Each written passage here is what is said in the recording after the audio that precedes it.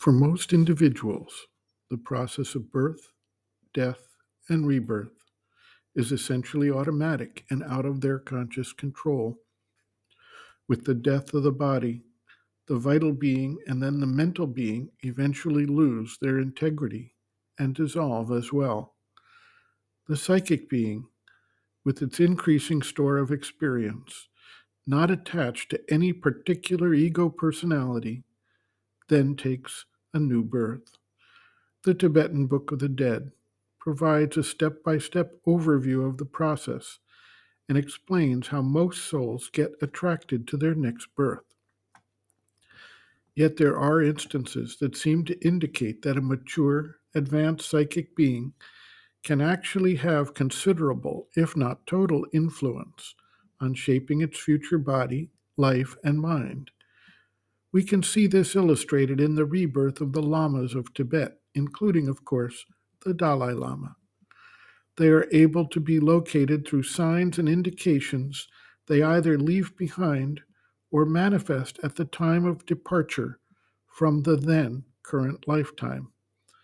When the candidate is found, they are tested by a number of means, one of the most prevalent being the ability to correctly choose without failure a variety of items utilized by the Lama in his previous incarnation.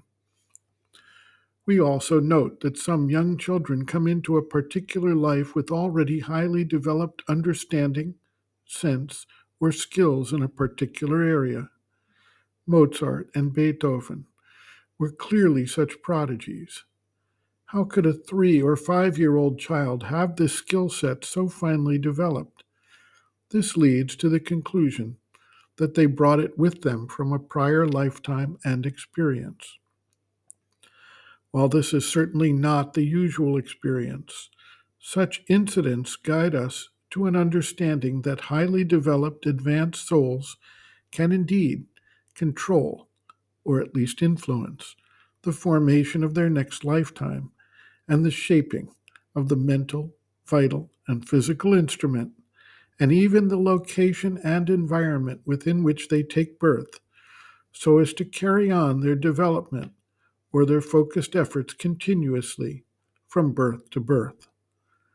The mother notes, quote, when it has become an almost completely formed and already very conscious being, it presides over the formation of the new body, and usually through an inner influence, it chooses the elements and the substance which will form its body in such a way that the body is adapted to the needs of its new experience.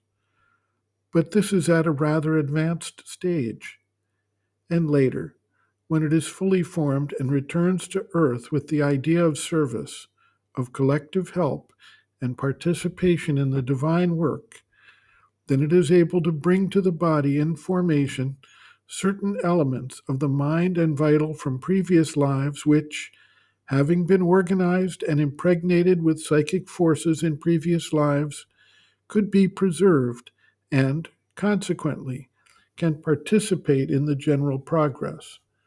But this is at a very, very advanced stage.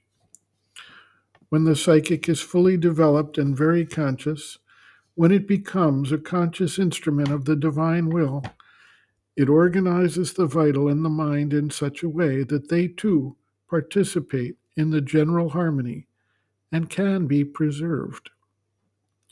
A high degree of development allows at least some parts of the mental and vital beings to be preserved in spite of the dissolution of the body.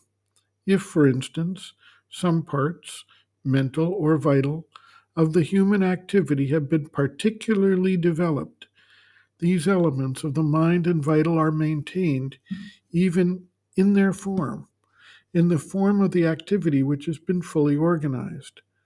As, for example, in highly intellectual people who have particularly developed their brains, the mental part of their being keeps this structure and is preserved in the form of an organized brain which has its own life and can be kept unchanged until a future life so as to participate in it with all its gains.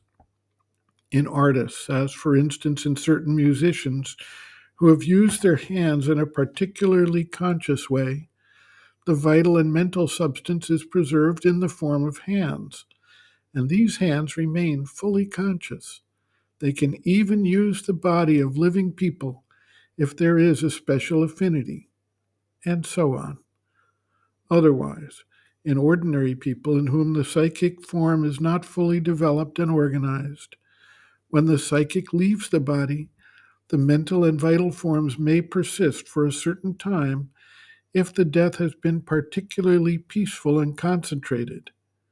But if a man dies suddenly and in a state of passion with numerous attachments, well, the different parts of the being are dispersed and live for a shorter or longer time their own life in their own domain, then disappear. End quote. Reference Sri Aurobindo and the Mother, Our Many Selves, Practical Yogic Psychology, Chapter 6, Some Answers and Explanations, pages 220 to 222.